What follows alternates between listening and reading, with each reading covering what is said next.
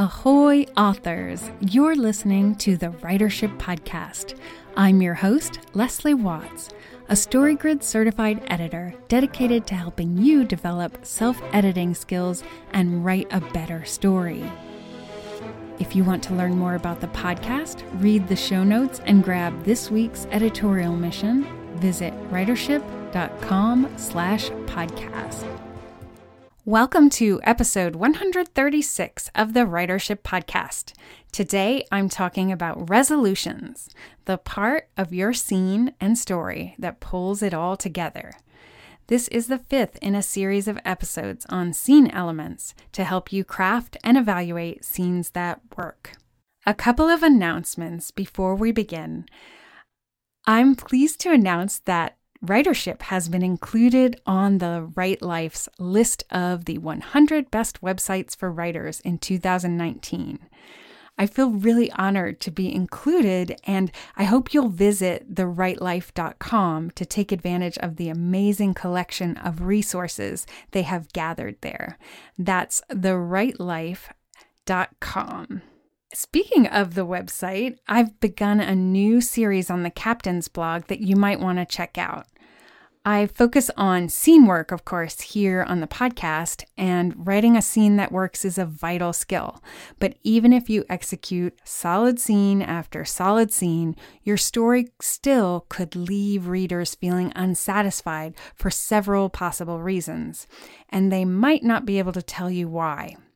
So to support your writing in 2019, the Captain's blog will feature a new weekly series on story-level craft to help you focus on the big picture. To find out more, visit writership.com and select the Captain's blog. Finally, if you could use some help staying accountable with your work in progress and a place to ask questions and celebrate your successes, consider joining the Writership Podcast Slack community.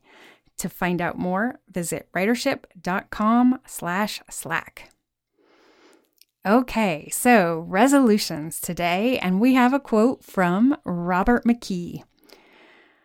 He says, "The resolution, the fifth of the five-part structure, is any material left after the climax."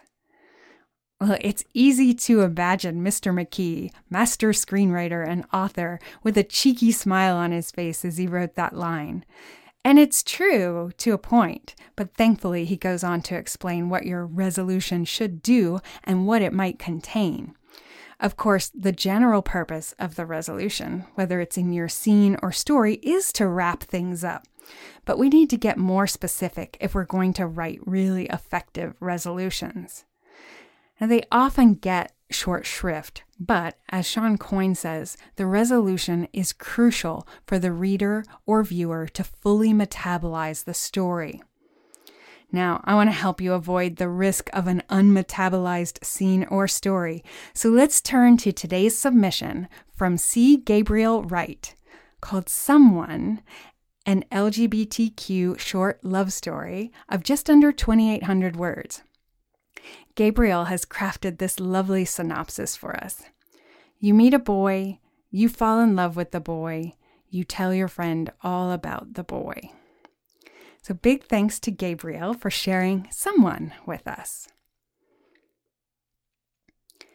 You've met someone, haven't you? Your friend says. You flag down the barista. No, well, yes, I have, but it's not like that. Tracy leans in, her elbows on the table. Do tell. And so you do. You got tired of feeling the weight of his attention on you every time you were in the cafe, which was a lot. So one day you looked up and caught him staring at you from behind his curtain of greasy fringe. That was when you stood up, grabbed your coffee and your paperback book with the tattered pages and loose spine, and walked over to him. He sat at a table in the far corner, away from the entrance, his table. When he saw you coming toward him, maneuvering through the sparse late afternoon crowd of business suits, he jerked his head downward as if to hide. But dark, dingy yellow lights did little to hide him from you. He stuck out like a gay black Jew in a Klan rally. His knees started to bounce frantically. He wasn't cute, not in the traditional sense. His ensemble was unfortunate, its motif misguided, and he used his hair to hide his face. Even as you sat down at his table and leaned over it, you couldn't make out the color of his eyes. He closed his journal and covered it with both hands, folding them one on top of the other. You gave him your name. He mumbled his. Seth, he said, and you immediately thought of snakes and Egyptian gods and that character in the story you want to write, the one about the demon child who turned out to be not a demon child at all, really. You engaged in a futile attempt to strike up a conversation, and he looked at you behind his fringe with a stare that reminded you of a dry erase board, brand new, fresh out of its packaging. And there you were without your markers. The next time you went to the cafe, Seth wasn't there, so you sat in the far corner away from the entrance.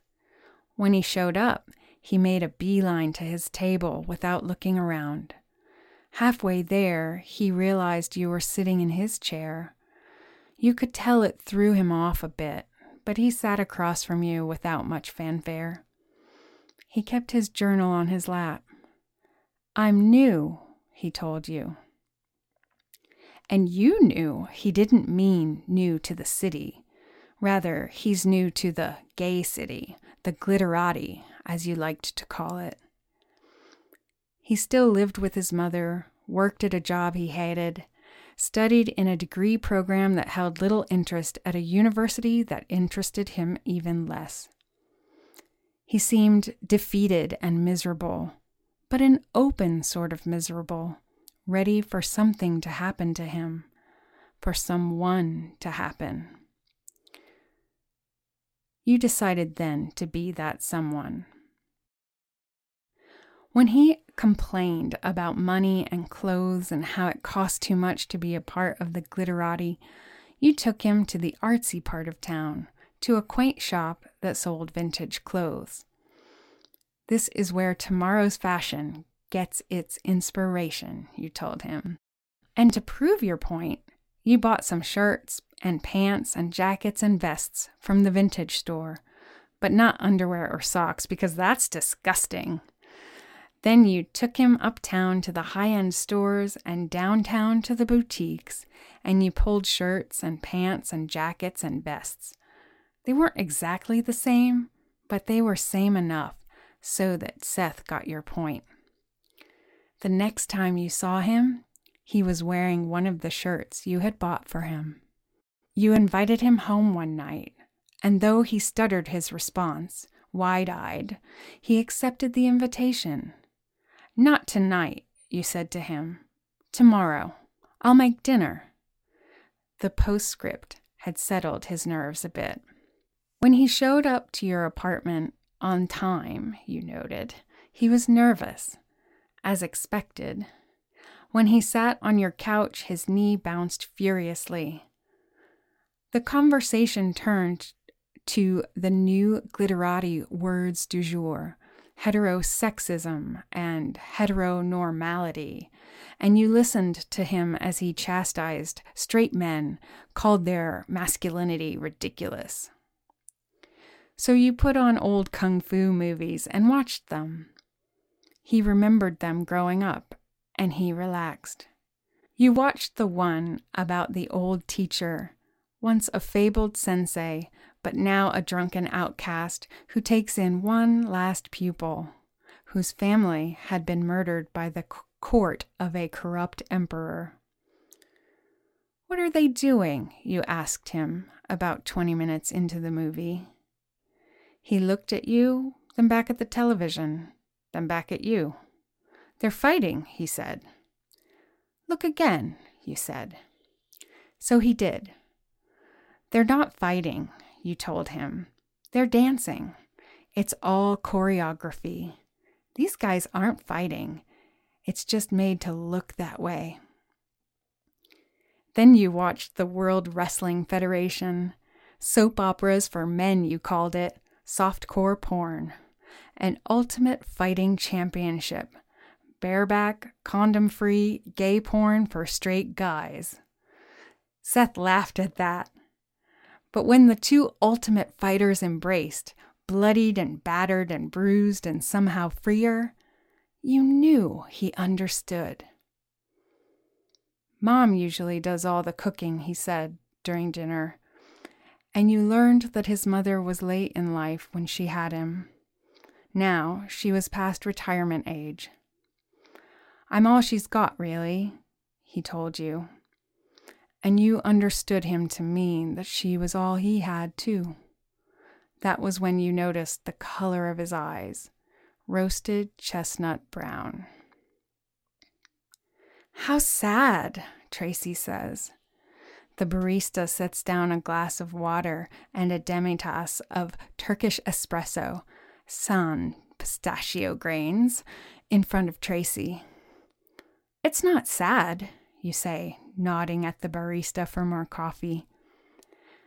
Why doesn't he just get his own place? She asks, and brings her cup to her lips so to blow across the coffee's surface. Her question makes you think, but not about Seth, about her. You wonder if she could ever understand a life such as Seth's. She had a litter full of brothers and sisters and a freedom that Seth couldn't fathom. He's stuck, living in some half-state with a woman, not her lover, but not quite her son anymore either. No, she couldn't understand, so you try to lighten the mood. Get his own place? Are you mad? His taste in clothes was questionable at best.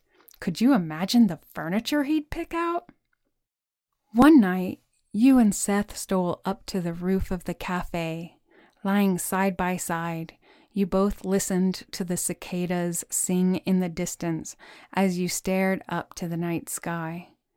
You breathed in the air of freshly cut lawns from the surrounding neighborhood, air heavy with the moist warning of a coming storm. He asked if you knew any of the constellations. You pointed out the obvious ones, the ones everyone knew. Leo, Orion, the Big Dipper. He asked if you thought there was life somewhere up there. You answered yes. Me too, he said. His knee brushed against yours. But they are so far away, you reminded him, and light can only travel so fast. Chances are they're already gone and their planet already dead. He pulled back. You couldn't hear from the thunderous silence, and after several moments you vowed never to talk about death or stars or supernovae around him again. You came home one evening to the message light on your answering machine, blinking a steady cadence of 3s. 1, your benefactors, they wanted to talk. Deleted. 2, a company you had sent your resume to. They wanted an interview with you tomorrow afternoon. Saved. 3, Seth. He wanted to skive off work tomorrow, wanted to stargaze again, this time in an open field, wanted to go look at foliage, change, and drink wine. You can be Charles, he said. I'll be Sebastian. So thanks again, Gabriel. This is a delightful story, and it feels very hopeful, which I personally appreciate in a love story. The framing device that you've used for this really works, and it adds complexity with economy within this short story. So everything works really well together. Now, you can't hear this from the way I read the submission, but in this piece, Gabriel hasn't used quotation marks except for the sections where the narrator is speaking with Tracy. And I think it really works. It kind of gives a flow as if Perhaps the narrator is remembering these scenes and deciding how much to tell Tracy. So it's kind of an interesting way of presenting it. And there are some other innovations that I want to talk about coming up as we get into the resolution. You probably noticed that this was written in second person point of view. Again, these are in the portions that do not involve Tracy. And I want to say a few words about that before we dive into resolutions. Anne Holly and I talked about second person point of view in episode 126 in the context of David Austin's story, All American. Now here, like in David's story, second person seems to be masquerading as first person, and it's used in a way that the narrator seems to be encouraging the reader or listener to take a few steps in his shoes. So it's a very close and deep point of view. This is a choice that is rarely used, and it can be irritating to the reader. But personally, I think it works really well here, just as Anne and I concluded in David's story. So if you're considering this point of view, I encourage you to check out episode 126, where Anne and I talk about the advantages and disadvantages of second person and offer some questions to help you evaluate your choice. Okay, so on with resolutions. Now I'm going to give you the big picture once again. The resolution is the last of the 5 commandments of storytelling. So before I get into the details about that, I want to give you a quick review of those commandments and how they're connected. Now, as I said last week, the commandments is a term that can rub people the wrong way. But what we really mean is that these are principles of dramatic structure. They're described by Aristotle with elements further refined by people like Gustav Freytag, Robert McKee, and Sean Coyne. Of course, others as well. Now, Sean also made a connection to the Kubler-Ross change curve, which describes the steps people move through when they experience grief related to change. And although the theory as a whole has been criticized and debunked to a certain extent, I still think that it's a great mirror of story structure. So what does that mean? Well, stories are about change. And the 5 commandments give us a language to talk about story structure that mimics the way people metabolize change.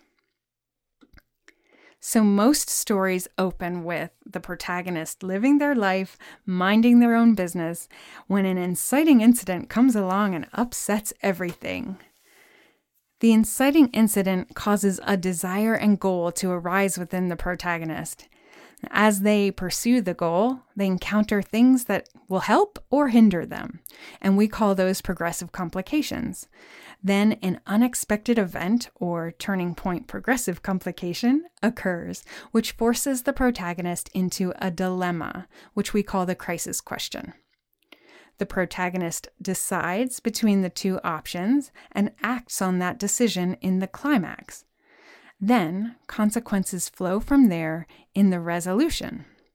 So those are the basics of the 5 commandments of storytelling and kind of how they work together.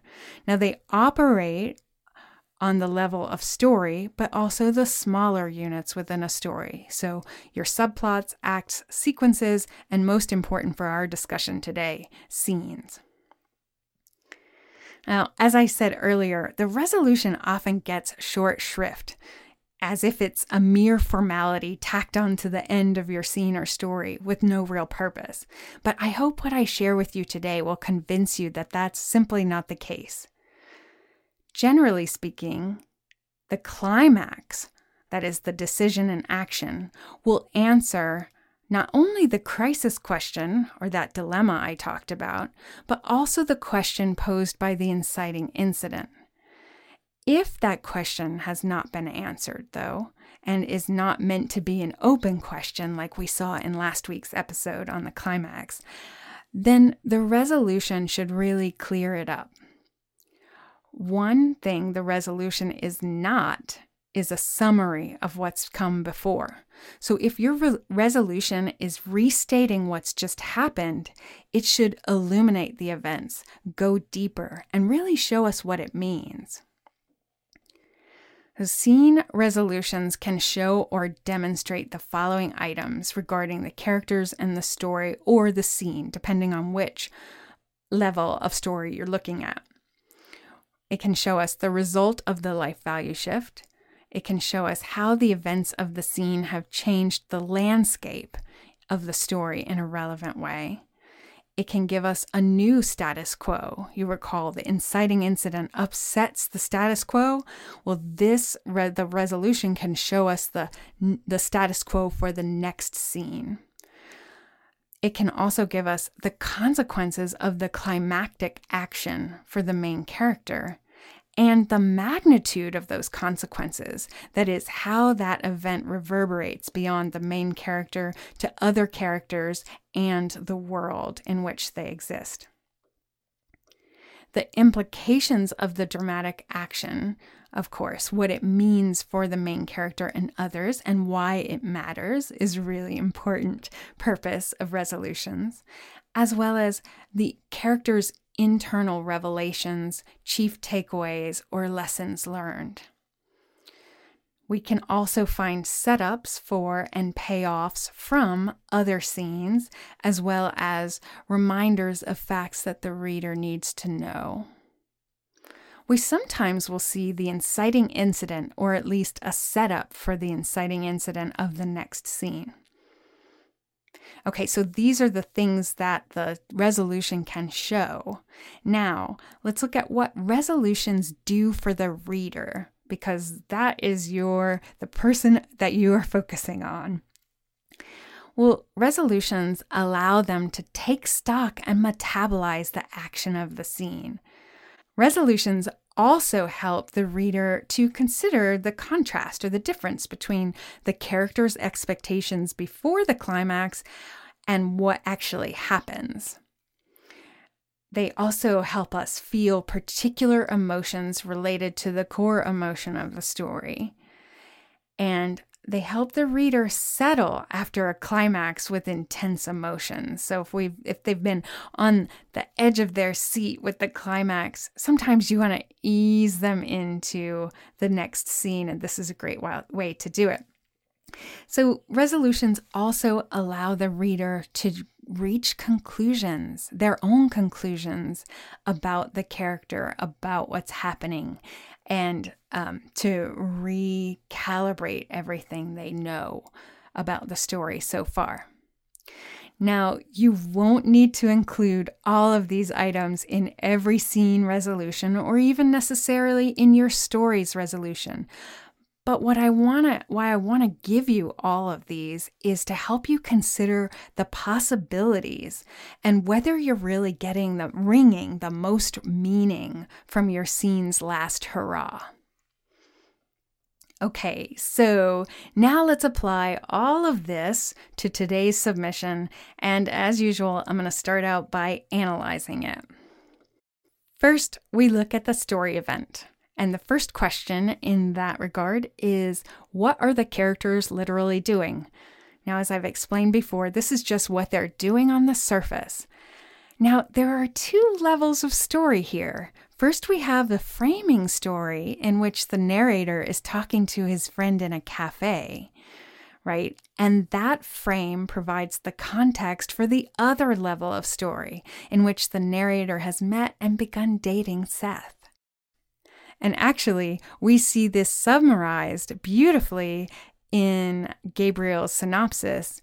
You meet a boy, you fall in love with the boy, you tell your friend all about the boy.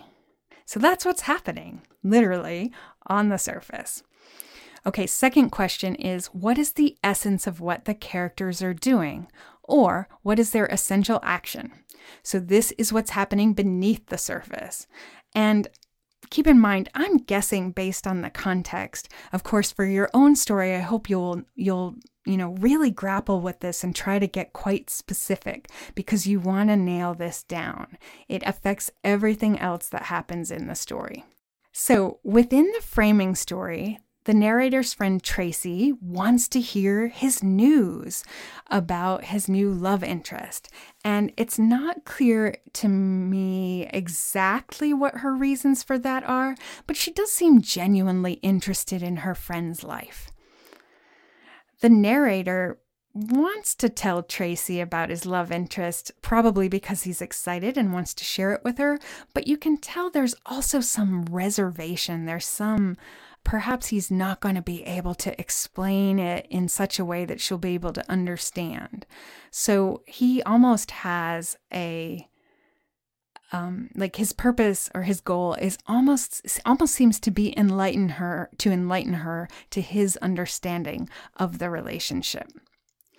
Now, in the love story that we have, the narrator wants to make a romantic connection with Seth, but he also seems to want to put Seth at ease. And so the essential action there might be, you might combine the two to make it more specific. The third question we look at when we are doing a story event is what life value has changed for one or more of the characters in the scene. So in other words, which states or conditions have changed for the characters from the beginning to the end of the scene.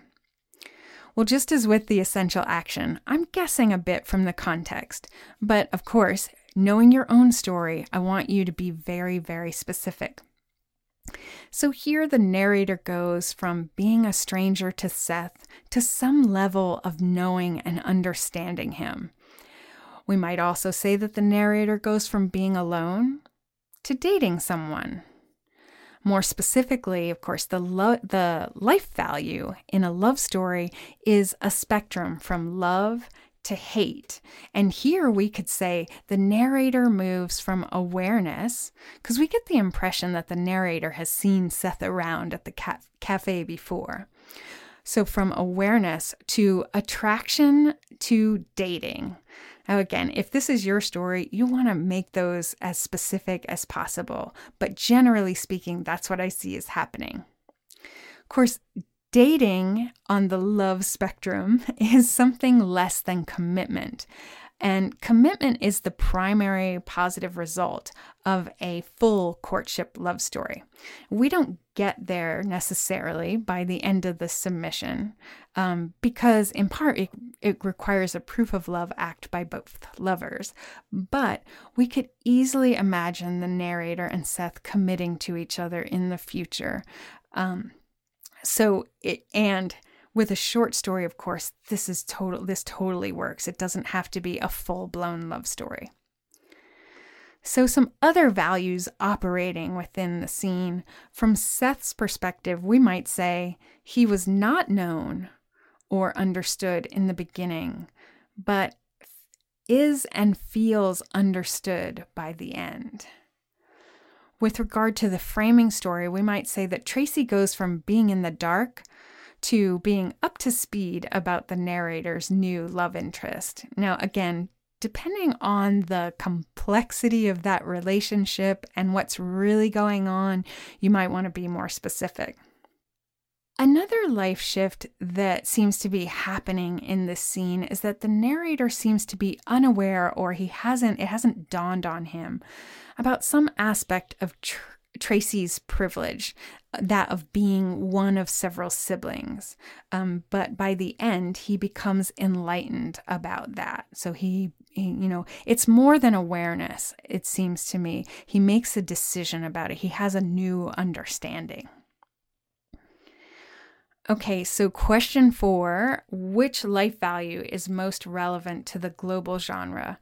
That's the primary genre, the one that, and this is the life value shift, that if we were going to spreadsheet this short story, that would be the value that goes into it.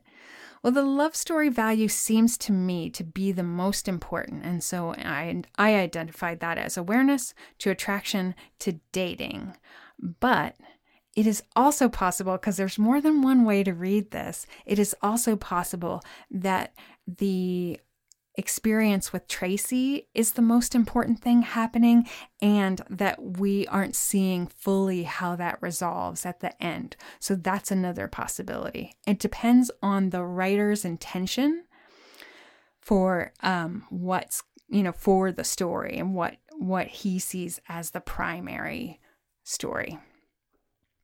So from this we get, and this is much less artfully done than the synopsis that Gabriel shared with us, but I would say the narrator tells his friend about how he came to be dating Seth. Let's go on to the 5 commandments of the scene. And I want to say that I'm primarily first looking at what happens between the narrator and Seth. So I will get to the discussion about what's happening with Tracy after I go through this. It's all very interesting. There's a lovely, innovative structure that I see within this scene. So what is the inciting incident? The narrator catches Seth looking at him. Okay, then what are the progressive complications and turning point? Well, Seth jerks his head down as if to hide. And then when the narrator tries to strike up a conversation with him, it just doesn't work out. Then, the next time the narrator goes to the cafe, Seth is not there. So then I see the turning point as when Seth opens up and tells the narrator about himself, which is an action. The narrator reaches a conclusion or revelation that Seth is ready for something to happen to him, for someone to happen to him. So what is the crisis from that? That is the dilemma that comes from that turning point. Should the narrator choose to become that someone or not? And it's hard to say, again, like we've talked about best bad choice and irreconcilable good choices before. It depends on your perspective, really. Well, and we get explicitly the decision from the narrator as climax. He decides to be that someone, which is a really lovely way of putting that. So there's something now I want to turn to the resolution, because in this scene, I think that the resolution really is everything that follows the decision of the climax. But what's really interesting and innovative to me is that we see a kind of seesaw structure between climax, action, and resolution. So in the first example of this, Seth complains about the expensive clothes required to be part of the glitterati. So then the narrator shows him vintage shops and buys him some clothes, which is a climactic action in my view. Then Seth wears one of the shirts the next time they're together, and to me that feels like a resolution to that individual micro-climactic action. Then Seth talks about the ridiculousness of heterosexual masculinity. So the narrator shows him a different side of it through the kung fu movies and wrestling, which I would identify climactic action. And then Seth gains a deeper understanding, which I would call the resolution. Seth tells the narrator about his home life with his mother, and the narrator listens and understands, and to me that's climactic action. Then he can identify, finally, the color of Seth's eyes, which has eluded him before, and that feels like resolution.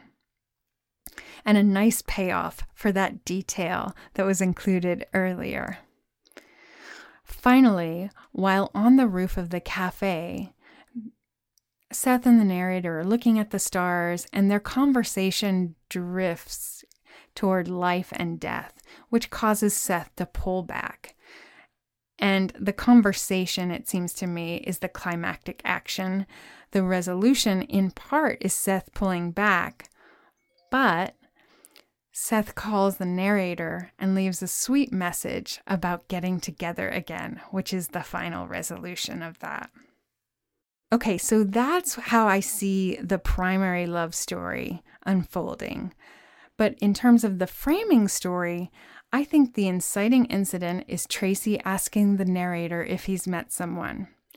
So he hesitates then, and he says, it's not like that, which to me like I said before, it signals that there's something in the situation that will be difficult to explain to her. But he decides to try to explain it to her. And so I see that as his goal that comes out of the inciting incident. Now, some way into the conversation, Tracy reaches the conclusion about Seth's life that it's sad. And she suggests, why doesn't he just get a place of his own? And to me, that feels like a progressive complication. And the narrator feels like realizes she probably isn't going to understand it, which feels like a revelatory turning point. So he decides to lighten the mood, and that to me feels like the climax of that, or the answer to a crisis question of, do I keep trying to explain this to her or not? Now, we don't see what unfolds from that point, though it might appear in the rest of the story. But to me, the resolution is implied, that the narrator will continue to steer the subject away from Seth and his individual situation. So let's look at this resolution, the resolution that is for the primary love story, in light of the items I identified earlier. So does this resolution show the result of a life value shift? Yes, it does. It shows, whether we're talking about the love story or the framing story, there is Seth and the narrator were romantically alone, and now they are together. And then in terms of Tracy and that situation with the narrator, he goes from giving it a try, hoping that she'll be able to kind of understand the whole situation, to realizing that she really can't. So does it show how the events of the scene have changed the landscape in a relevant way? Absolutely. Those two kind of go part and parcel together, but in a story that has a lot more scenes, right? In a novel, for example, you would want to look at, not only does this shift the life value, but is it clear how it shifts the protagonist's chances of achieving their goal? Are they closer to or further from? Is it going to be a lot harder now, or is it going to be easier? Those kinds of questions. Now, the next question that we would want to ask, does this set up a new status quo? Absolutely. With both Seth and Tracy, we have a different status quo because the protagonist, the narrator, is in a different position relative to where he started. So he's starting at a different place with his relationship with Tracy and his relationship with Seth. And does it show the consequences for the main character as a result of the climactic action? Yes, definitely. Especially with Seth, what we have is that, they are going to pursue a romantic relationship, and that is just lovely. And for Tracy, it's not as clear specifically how that relationship might change, but there is a change, and we kind of see that coming. And again, that might appear in the last bit of the story. Do we get the implications of the climactic action and what it means for the narrator and Seth, as well as why it matters? Definitely. We see, I think in some ways, it seems really obvious, and it might be interesting also to look at another scene where it's not so clear, where the answers to these questions don't overlap so much. But I want you to, when you're reviewing your scenes, to look at them, look at each of these questions individually, because there could be differences. Now, the last bit here is whether the character's internal revelations, chief takeaways, or lessons learned are apparent. Yes, the narrator and Seth are learning to navigate their relationship, but also the narrator seems to learn more about what he can share with Tracy. So then we want to look at, does this resolution allow the reader to take stock and metabolize the action in the scene? Remember, that's the thing I mentioned at the very beginning, and that's really important. And I think it does. It allows us to see this arc of these two men, uncertain, not sure whether they're going to pursue something, and then really coming together. And again, even though we don't know exactly how the relationship with Tracy is going to go, we still see, we can clearly see the change that's happened. We can clearly understand what has occurred. So then, does this allow us to contrast the character's expectations before the climax with what actually happens? And what's really interesting to me is if you look at all the micro climax actions and resolutions that go back and forth, that you can see that individually, the expectation and what really happens, and it's really powerful because they become more complicated, right? Like the first one is about clothing. That's a very practical thing, and they solve it.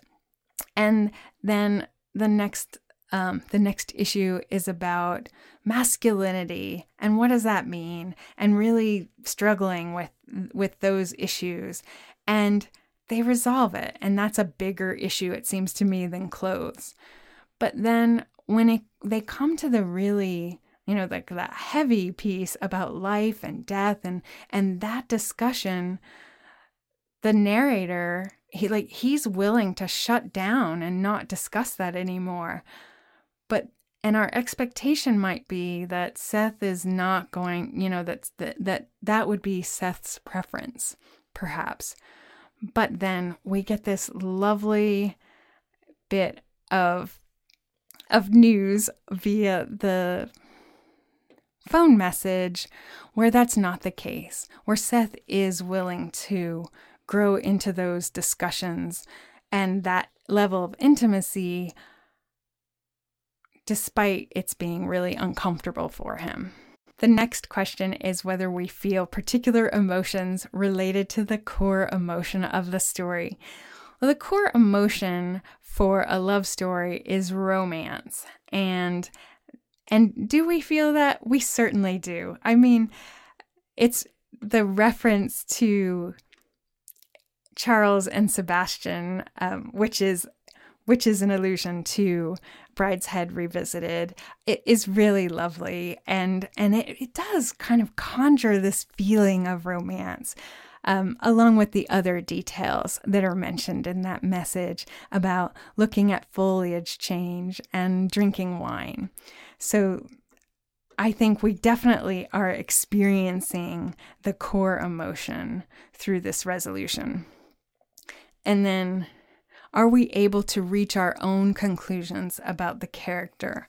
And I think we definitely do. There's enough in this, even though this is a very short story, there's enough in here that we can make our own decisions and we can feel hopeful about Seth and the narrator and the relationship, even if they weren't to reach a level of commitment, that it would be like they would still both be better off for having had a relationship with one another.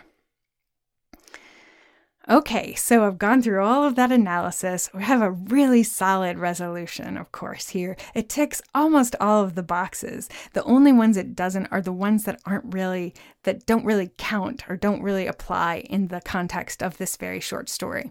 So what does that mean for this author? Like, what would my suggestions be for Gabriel? Well, I want to remind you, of course, that my suggestions always depend on whether I've read the scene the way that the writer intended.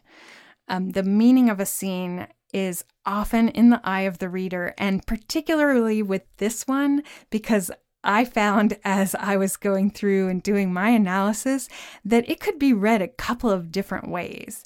I went with the way that seemed to make the most sense to me, but other people might receive it differently. So and that's all valid. Now, if I've read it incorrectly, the writer may want to consider if their intention is making it onto the page. But always remember that I haven't read the entire story here, and no matter who is giving you feedback on your story, you want to consider it, but balance it with what you know about your intentions about the story you're trying to write. So in terms of structure, the story we have before us works as a scene. It's well executed. It leaves me curious to know what's in the last, I can't remember how many more words are left in the story. It might be about 700 or 800, something like that. But I'm really curious to know what happens then. If I had to pick one suggestion, what I would say is consider fleshing out a bit of the framing story, especially if it was the intention for that to be the primary story, not the love story. So if you see it that way, then you might want to flesh it out a little bit. And here are some things that I think you might explore. Are the narrator and Tracy in the same cafe where the narrator meets Seth? That's a minor point, but just a question that came up as I was reading it. Then I want to ask about what's the nature of their relationship? How close are they? Have they been friends for a long time, or is she more of a casual acquaintance? Because that gives us the context for whether he is surprised by her inability to understand Seth's position. Right? What does it mean in terms of their relationship in the future and in terms of resolving that kind of open question? Now, all of these questions and more may be answered in the rest of the story. Or in the end, Gabriel might decide that it's just not necessary to add those details. They're superfluous. It's really, really about Seth and the narrator. But these are some questions that came to mind as I was reading the submission. So again, really lovely story, really well executed, and the resolution with that seesaw action that I talked about is really lovely and I think innovative. So let's turn to the editorial mission. This is going to shock you. I want you to gather resolutions. As you read or watch stories, identify the resolutions that unfold after a character decides and acts on their dilemmas. Which resolution purposes are being met? So then begin compiling a list of those situations from the stories and scenes that you read and watch to use as you plan, draft, and revise the scenes for your stories. Now, in the context of your own life, consider the resolutions that you've experienced. Look at both the immediate and long-range consequences of your major decisions and actions in your life. How did you perceive those events initially, and did that change over time? Because that will help you with point of view. So keep a list of your personal resolutions along with your dilemmas, decisions, and actions from the crisis climax missions. Then, as a regular exercise, write about them. Your reactions and emotions in the context of the resolutions of life events can inform what your characters think, say, and do in analogous circumstances. And as I've said before, this is what's really behind the advice to write what you know. So that will do it for this episode. And as we wrap things up, I offer deep gratitude to C. Gabriel Wright for sharing someone with us, and of course to our Patreon crew for supporting the podcast. If you enjoy the show and would like to show your support, visit patreon.com/writership, where you can get access to monthly Q&A calls and deep scene dive calls for the cost of 1 or 2 cups of coffee a month. If you'd like to show your support in other ways, tell a writing friend about the podcast or leave a rating and review on Apple Podcasts or Stitcher. If you'd like to have your scene critiqued on the podcast, visit writership.com/submissions. And I'm a little behind on the submissions that have come in recently, but you will be hearing from me soon if you have sent them in. That's it for episode 136. We'll see you next time on the Writership Podcast.